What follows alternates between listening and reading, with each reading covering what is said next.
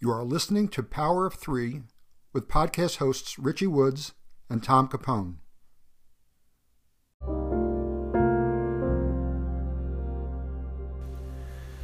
When things go badly for other people, many of us feel empathy. Some of us may reach into our wallets. A smaller number of us are moved to action. Tommy Marr constitutes a different category altogether. When Tom sees people in need, he takes it upon himself to make a difference. Service to others is nothing new to Tom. He's been a volunteer firefighter for the South Hempstead Fire Department for 34 years, and for the last 14 been its fire commissioner. He has volunteered to help at Ground Zero after 9/11, delivered food in the aftermath of Hurricane Sandy, and helped out in Houston after the devastating effects of Hurricane Harvey. On October 1st, 2017, a gunman opened fire into a crowd of people gathered to watch a concert at the Route 91 Harvest Festival in Las Vegas, Nevada. It was the deadliest mass shooting by a lone gunman in the history of the United States. 58 people died, hundreds were injured. Tom, a man who feels deeply. When this heartbreaking event occurred, he wished to make a difference.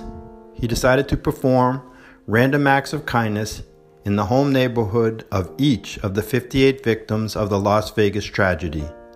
He had bracelets made engraved with the names of each victim and would perform an act of kindness for each, with the request that people on the receiving end would in turn complete an act of kindness.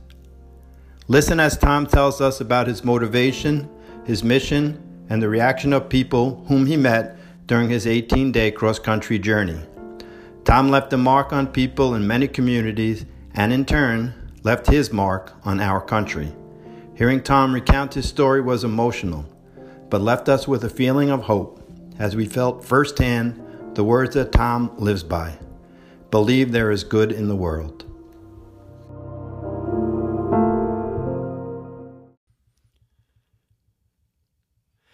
Tom, your story is fascinating and compelling. And it's not something that you hear every day. There are many people who want to do good things in the world and maybe will take out their wallet and make a donation or maybe do things in a small way, regardless of the amount of compassion that they have. But you were compelled to do the pay it forward work that you did after losing a friend at Ground Zero, and your work as a volunteer fireman, shows that you're a person who gives of himself. But one question that I have is, what influenced you to become the man that you are? What part of it maybe was your upbringing? Is some of it innate? Were there people in your life who modeled a kind of behavior that drew you to this? Oh, that's a good question. I would say that growing up, I always had a love for people. Always felt just naturally to just want to help. Ever since I was little, but as I got older, it kind of worked the opposite for me, because as I got older, my father, he kind of did our family wrong, and left my mom in a really bad spot, and he really taught me how not to treat people, and I knew that after learning and going through that, feeling how much that hurt, that I was definitely going to make sure that I would never treat anybody like that, and I guess it made me take it a step further and go out of my way to make sure that, I made people feel good. Tommy, one of the things that Rich and I felt very strongly about is that we look for people to have conversations with us as part of our Power of Three podcast. And we look for those who have made a difference or who is making a difference in the lives of others. And we have found in those that we've interviewed that they have a certain philosophy or a certain approach to a certain vision to what they're doing with their lives. And one of the things I just want to share, and then we'll get back to the point I'm going to make here. You came and started by presenting to us a sign that reads, "Believe there is good in the world," and that sounds like the best philosophy there can be. Believe there is good in the world. Is that something that you've always felt, or something that evolved, or talk a little bit about that? Yeah, I mean, I've always felt that way, and also as you see the capitalized message there too, saying "Be the good." Oh, yeah. So that there's two messages in that one, in that one sentence, that one phrase. Just a little backstory about that sign. So that sign was initially started out as a 12 by 12 real big metal sign. They're all made in Sutherland, Iowa, in honor of a woman named Carly Kreinbaum, mother of two. She went to the Vegas concert with her two best friends. She never left the state in her life. She was born and raised in Sutherland, Iowa. Went to the concert and never made it home. So her best friend worked at the metal factory. And when I was, driving across the country, she had asked me to stop there and see her. So when I stopped there, they had a whole stack of these signs. Actually, they made 58 of them in honor of the 58 people. But "Be the good" is something that Carly would often say. And they gave all the signs to me and said, "Give these to whoever you think should have one." So, so I brought them home, and I'm like, wow, what am I going to do with these signs? And I was coming across people that were shot, people that lost family members, via Facebook and Instagram. And I would just go to, the UPS store after I got their address, and I would just mail it to them. And you're talking about like $25 every time I walked in that store. And now we're in excess of, I've kept asking them for more, and I've mailed out about probably 200. So you could do the math on that, right? And I'm not independently wealthy, Right. But all I could tell you is that every time I walked in that UPS store, it just felt like it was for free. Right. And that this is just what I'm supposed to do. Right. And that's why I did it. Tommy, I was going to ask you a question also about you being on the receiving end of a random act of kindness.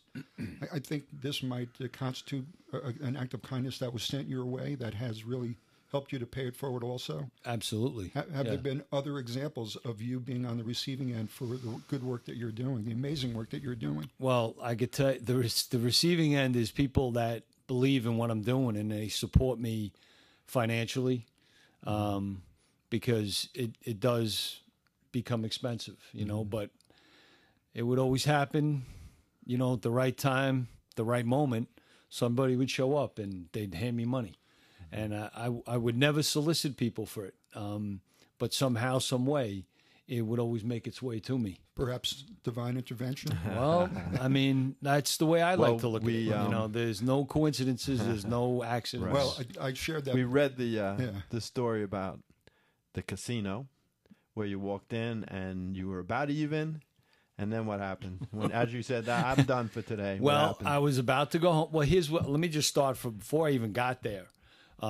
So I had $1,000 in my pocket, and this is when I was doing the original trip, the Honor 58, where I was going to drive across the country. Now picture this, $1,000 cash in your pocket, and you think you're going to drive across the country. Like, I can't even explain it. Right. I just wasn't worried about it. I didn't have, nothing was mapped out. I just had every town, Right. and I'm just going to show up. It's like the loaves and the fishes. We Well, got a couple of loaves of bread and some fish. Yeah. We're going to feed everybody. It doesn't matter, right? So I'm sitting at home, and it was a Tuesday morning. It was about 10 o'clock in the morning, and I was supposed to leave the following Tuesday. It was actually election day that I left. And I'm sitting there, and I'm getting this like feeling, not an urge, but this feeling that, and something just telling me, go to Resorts, which is at I've been Aqueduct, there, yeah. right? Okay. So I'm fighting with myself. I'm like, no, this is crazy. All I have is this $1,000. I can't lose it. There's not. And something, just this overwhelming feeling, I got to go. So I went. And now when I get there, I'm like, oh, geez, maybe I should have wore a hat. And people are going to think I had a problem. I'm here at like 10:30 in the morning on a Tuesday, right? So I just was very careful. I was very anxious because I didn't want to lose that money that I had. And like I said, I was up and down, right? I lost, I won. And then finally I was back even, and I looked at the clock. I'm like, I've been here 2 hours. I said, let me go. Let me get out of here. So as I'm walking out, and I know people have said this before, the machine was calling me, you know? As I was walking, I was a foot past it. And something just told me, just go sit down. I sat down. It was a penny machine. I sat down and I hit it for $2,500 and like 5 spins in. That's great. And then took the money and I left. Now, this happened to me again in Illinois, where same thing.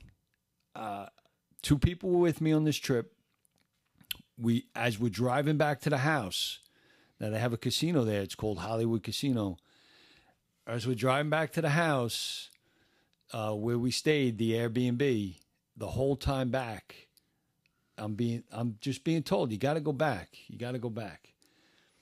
So I dropped them off. I said, yeah, I'm just going to take a ride. Like, I'm embarrassed. Like, I'm like, well, people are going to think I had a problem. So I drop them off. I leave. I tell you, I'm in there 5 minutes. $2,500. This machine. It paid for the whole trip. Wow. Of being there. Right. And, yeah, I can't explain it. Tommy, was there a moment that crystallized your thinking for you when you said, this is what I'm going to do? This is how I'm going to try to bring about good in the world. Was there an exact moment that you can Yeah, share with us? it was actually the very first stop on that Honor 58 trip, Shippensburg, Pennsylvania. After the Vegas shooting, I just felt very compelled to want to do something. And actually at that time, there was just a very bad climate in our country in general. Mm-hmm. I heard of friends that they were friends, lifetime friends that weren't friends anymore because someone voted for somebody. Right. You know, and it was just craziness, you know, and but a lot of that went on. And still goes on, right? So, and I'm thinking to myself, this just doesn't make sense to me, right? And I knew I wanted to try and do something a little more than just, you know, give money to a fund to help people that were affected by this whole thing.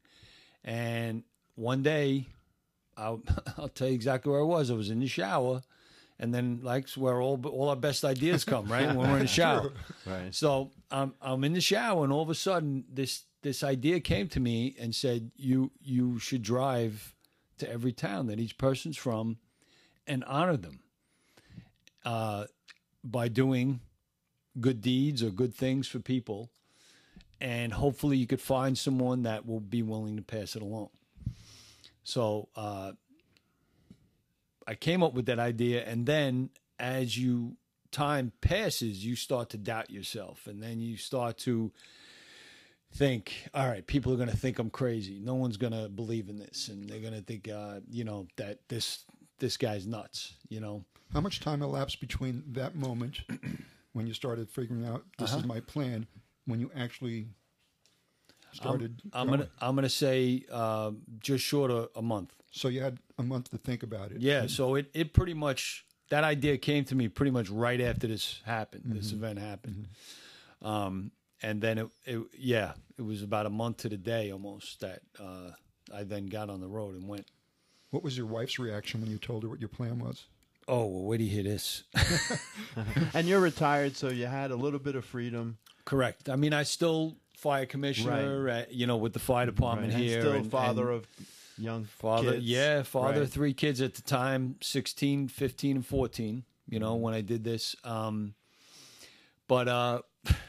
well, here's what my biggest mistake of the whole thing is that I was afraid to tell my wife because I knew how long I would be gone. Right. You know, I knew this wasn't going to be, 5 days. You know, this was going to take a long time. So How long did you envision it being? 3 weeks. Okay. You know, it ended up being just short of that, 18 days. So I kept hemming and hawing. All right, I'll tell her on tomorrow. All right, I'll tell her right when we're at dinner on Saturday. I'll tell her, and I just kept putting it off and putting it off. Meanwhile, I'm asking friends all around me, "Hey, what do you think of this idea?" And they're telling me, "Oh, this is great, this and that." Da, da. And so I decide, it'd be a good idea. You know what? Let me send it to her in an email. Bad idea. Don't ever send your wife an email with an idea. And the reason why I did that was because, she works a lot.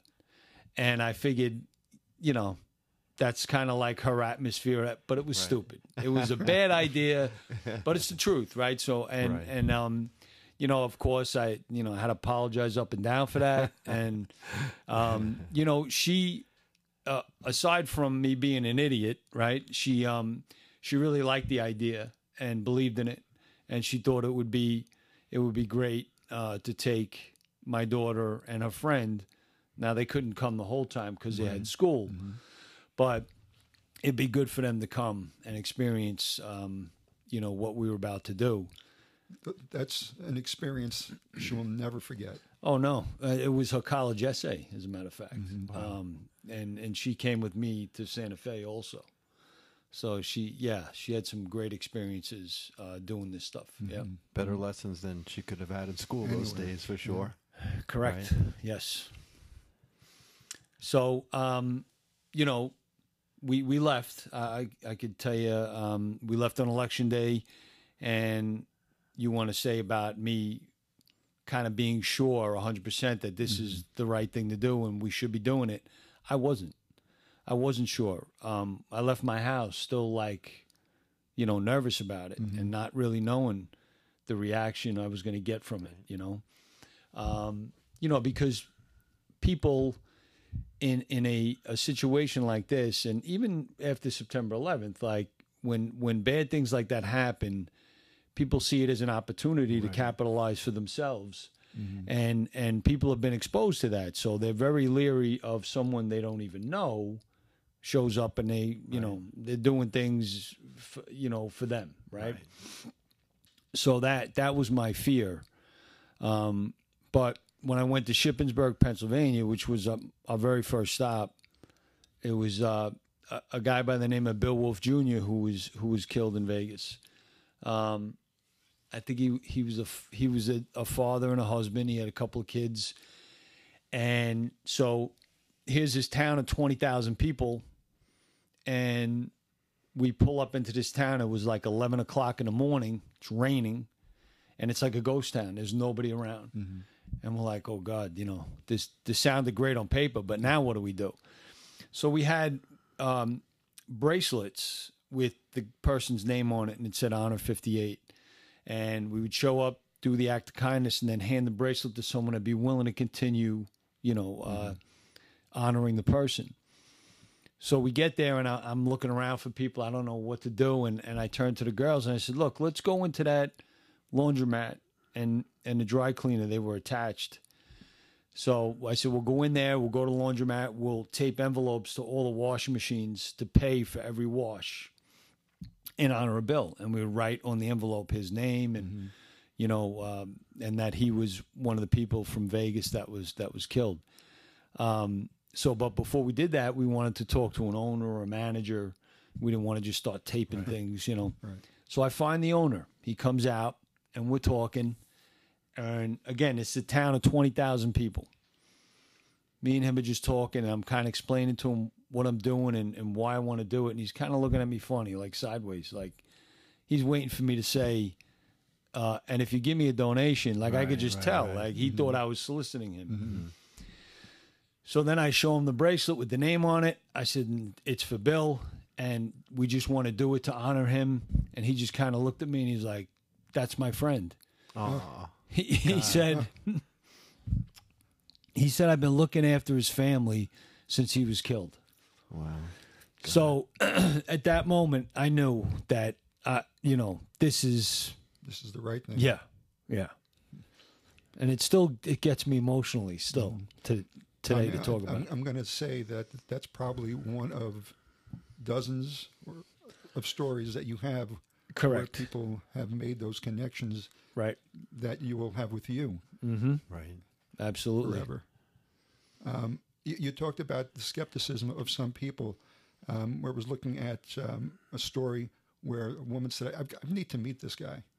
I need to know what Tommy Marr is about. And within minutes, she knew that this was something that was coming from the heart, Right. that your motives were pure. And I think that's safe to say that's probably how you received wherever you went.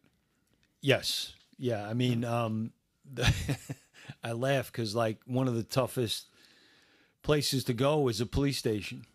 You know, when you want to go there and honor them, but that's their job, right? They have to be Have to be skeptical. careful, They yeah. have to be careful, and you know, even walking in with With the my fire, fire commissioner right. shirt on, it didn't matter. You know, they would always, but not all the time. But I remember one time in particular in California, this one cop, man, he questioned me up and down like for like 10 minutes, and With the hot lights on you. or and he what? would he would walk out of the room and come back. He would, hold on, I'll be right back. And like, I know he's Googling my name, you Right, know, right. when he leaves Oh, the yeah. room, but he still wasn't convinced. And then the switchboard, the 911 operator got to him and said, "Hey, this guy is for real. Like I can tell you, I've been following him since he started, and this, you know, it just so happened she happened to be there when I was in there, but." You know, and I'm very patient with it because I understand. Right, You sure. know, they don't know me. Right. You know, I don't ever get an attitude about it or get frustrated. Something I didn't think of before the interview was with each stop that you made, like just in saying the story that you just did, like I feel like I'm going to cry. You look like you got emotional. I didn't think ahead of time that I would ask this, but it must have been somewhat difficult to deal with that. Maybe your daughter too, like with each stop is so emotional. It's not easy in that respect either. I mean, you know you're doing something good for people. You're hoping that they pay it forward, but it seems like that would be a difficult part. And again, like when it's all over, the end feeling that you have is, you know, one of satisfaction. But day to day, it must have been a little bit hard with the emotions. It's exhausting. Yeah, It is. Yeah, it gets, you know, it wears you down a little bit. You know, by the end of the day, you just completely exhausted. And also dependent on who you meet, because I don't search out family members because, you know, I'm not looking to put myself in front of them. You know, I don't want to invade their space and their grieving time or anything like that. Most of the families that I've met, in fact, all of them I've met, have reached out to me, you know, when they heard, you know, what it was I was doing. But yes, it does get, you know, tiring. On the flip side of that, though, I know that this is very gratifying for you to do something like this.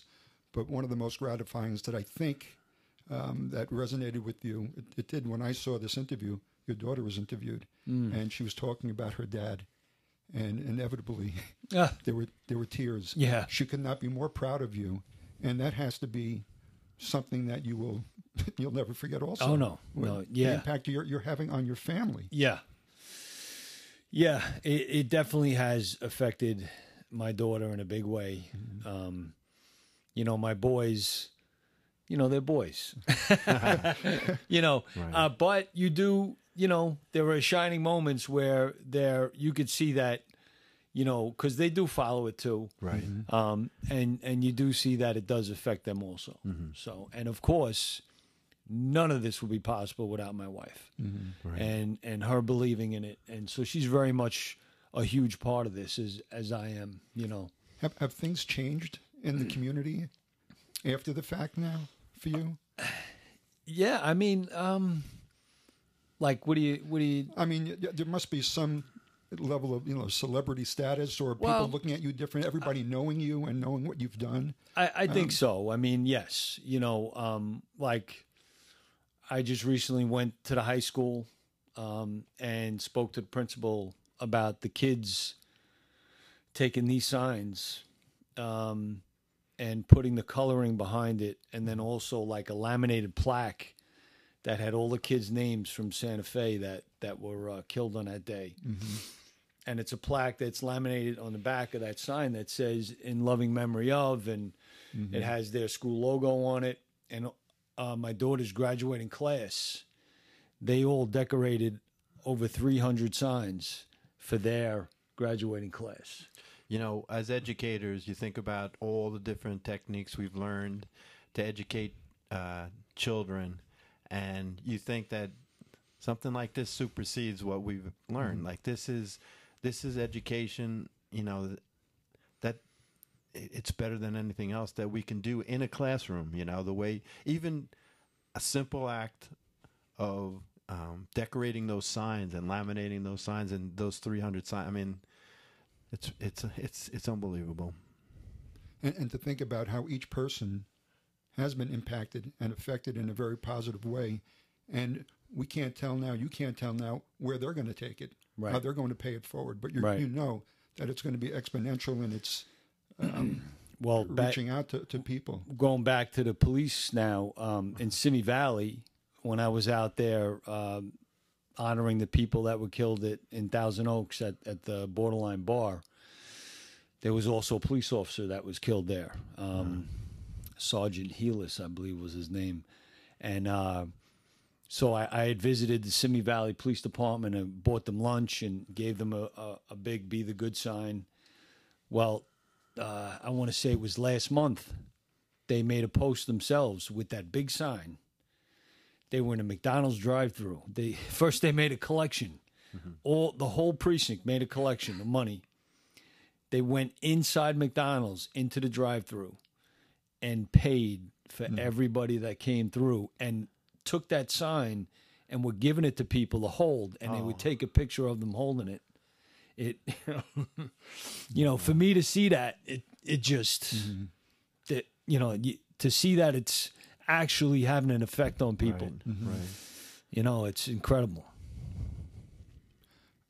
What messages, Tommy, do you think that you can share with the community?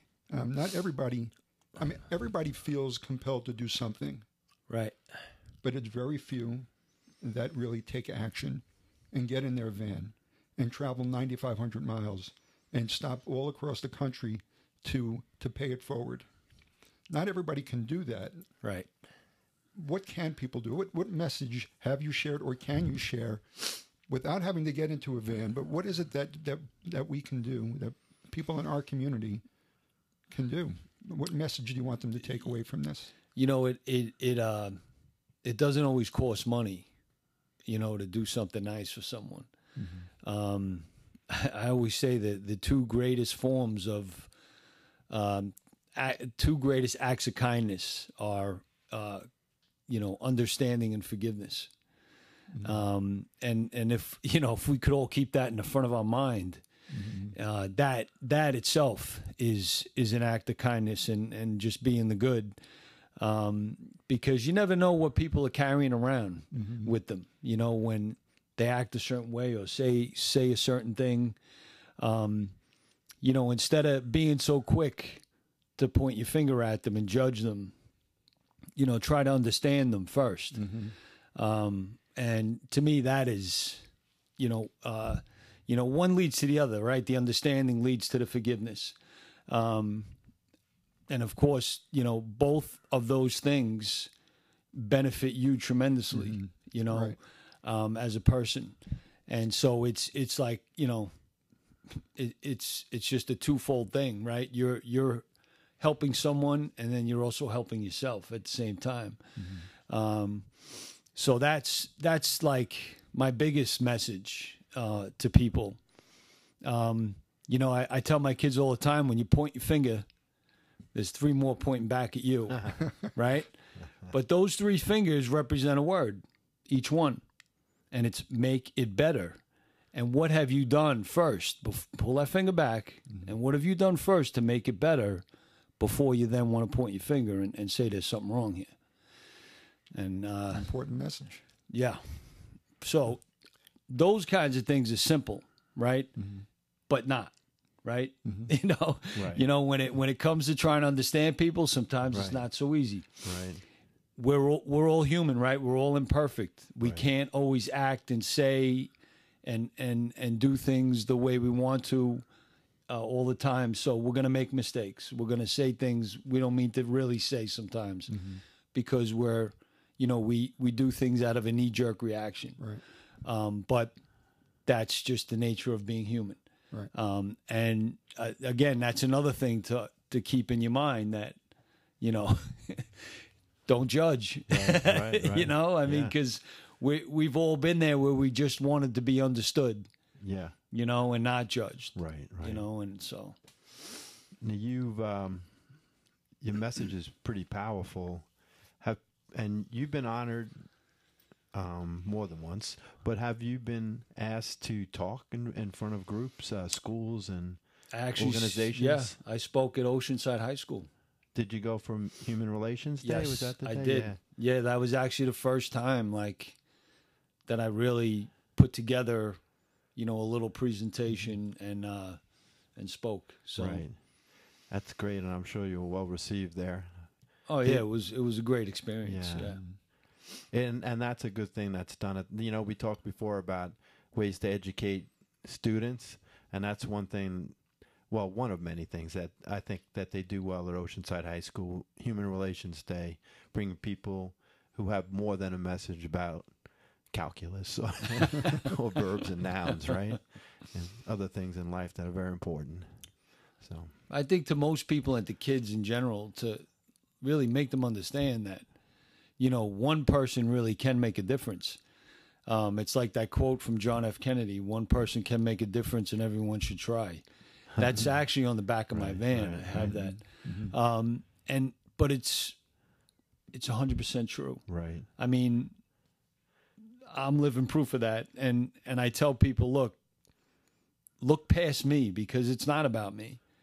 I'm just the guy that happens to have the time to do it. Right. And that's. Well, it took tragedy to bring about this very intentional thought on your part to go ahead and do something that's going to make a difference in the lives of others. But something tells me that Tommy Marr is not waiting. We're not looking for anything else to happen. Of course, we want everybody to be safe, but what do you see on the horizon for you?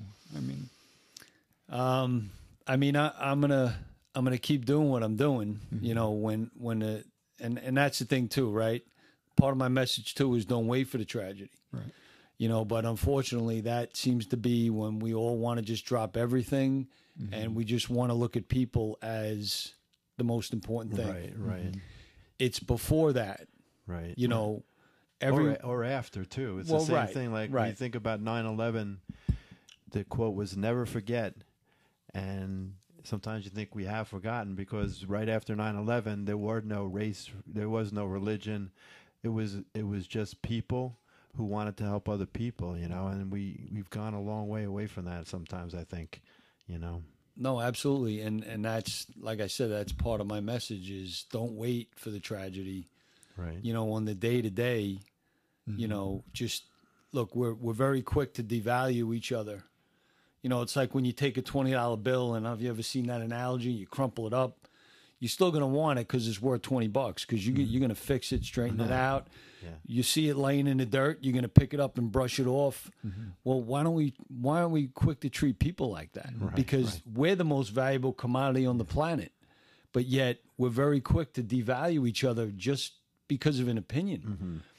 And we're also quick to devalue ourselves when we make a mistake. Right. And it shouldn't be. It should always, everyone has their worth.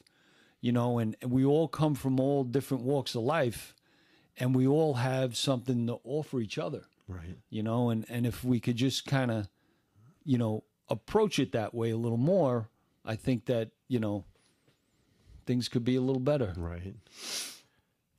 Tommy, I'd like to quote our guests when they come and spend some time with us on Power of Three. And one of the quotes here that I can attribute to you is that you said, I think people take it for granted that one little thing can change someone's day. And you've lived it. And you see that one little thing has changed many people's lives. Yes. Like I said, when I see people posting things after I've come in contact with them, and even sometimes they'll just send me a private message and just say, like, there are a number of teachers that have changed how they teach their classroom now after meeting me. You know, I mean, that's great. Yeah. You know, and that is just, it's incredible. And so, yeah, I mean, it's.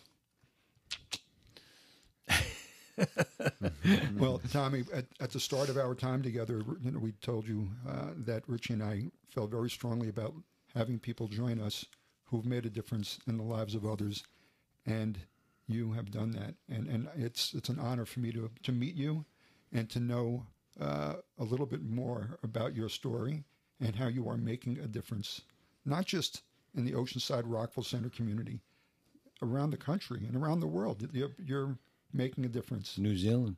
Is that Yeah, I went to New Zealand, and it was a pretty incredible trip. And again, you know, you get a little anxious because you're not really sure when you get there how well received it's going to be. You know, here's this guy from New York. You know, like, who's this guy think he is? You know, you don't know. But when I got there and we started to meet people, and before I left, people were posting things from there, doing things in honor of the people, you know, that were killed. And their biggest thing over there is we are one. That's their big motto in New Zealand. And you know, they really do try to live like that over there. And What a great motto. Oh yeah. Oh my God. Oh yeah. And look, you know, you still have people. All it takes is one person, right, to be loud and obnoxious, and it makes it seem like that's not their phrase, but it is. Right, you know, and the majority of the people try to live that way, you know, over there. And they were just wonderful, you know, and received me very well. Well, Richie and I spent some time doing some research. That's not something that I saw. I guess it wasn't that publicized that you were there. Well, New Zealand was fairly new. Yeah. When did I leave? I mean, I guess that speaks to also. I mean, you're not doing it for the publicity. You're No, doing it no. for all the right reasons. Yeah. But I wasn't aware of that. Yeah, It's just unbelievable. I what mean, you're I doing. was strictly just doing it for New Zealand. Yeah. You know, I mean, that was it. You know what amazed me? The mosque where the majority of the people were killed. They had that place reopen in a week. That alone amazed me. But then what they also had outside their mosque was a big sign that said, "All are welcome." They wanted people of all walks of life to come in and say hello. Right. And if they felt like they wanted to pray with them. You know, we seem to have this depiction of Muslims in our country, maybe a little different perspective the way it's portrayed here. But I could tell you, the core belief of their religion is that we are all brothers and sisters, all of us. That, you know, it's not about, you know, hurting people, and it's really not about that. So it kind of opened my eyes a little bit, you know, and gave me a little different perspective, you know, on. I guess that story brings our conversation full circle. When we started, we talked about believe there is good in the world, be the good. And the story that you just related about what happened in New Zealand and your experience there seems to definitely reinforce their belief that there is good in the world, despite absolutely what happened. Yes. Thank you, Tommy, for sharing your message with us. Thank you, Tom. I We can't appreciate thank you it. enough. Oh no, appreciate you asking me in. We both admire you very much, and you're inspirational to us and many, many others. Thank you. Thank you, Tommy. Thank you very much. Thank you. Like to remind you, our Power of Three listeners, that you can contribute to the Overtime episode by submitting questions or comments to the voice message feature at anchor.fm or our email rtwtmc@gmail.com. Thank you. And the Tony Award for Best Musical of 2019 is Hadestown. Hearing that announcement on June 9th at Radio City Music Hall made the show's actors and directors brim with excitement. Fans of the show were ecstatic. Yet there are other people behind the scenes who put the pieces of a show together. They are the producers. One of those producers who deserves to be lauded for the success of Hadestown is Larry Hirschhorn. Larry was overjoyed to hear those words that night, as he was for 3 other Broadway shows he produced that have won Tonys. Listen and enjoy this podcast as Larry takes us through the years on his journey as a formidable actor, a theater arts visionary, creative risk-taker, and Broadway producer. Larry is admirable on so many levels. His lifetime of devotion to theater has made him one with a keen eye for talent and one who is adept in making the parts become whole. His passion, hard work, and exuberance for his role in current productions culminates in success in a form we all can enjoy. Tom and Richie enjoyed this interview even more, as Larry is a classmate of ours from Oceanside High School, class of 76. We saw his early work in musicals and dramas, including a riveting performance as Mr. Van Dam in The Diary of Anne Frank. To see the evolution of his body of work from high school to Ithaca College to Broadway production was heartwarming for us, and we also flat out enjoyed our conversation and the laughs we shared before, during, and after the interview. We hope you enjoy it too.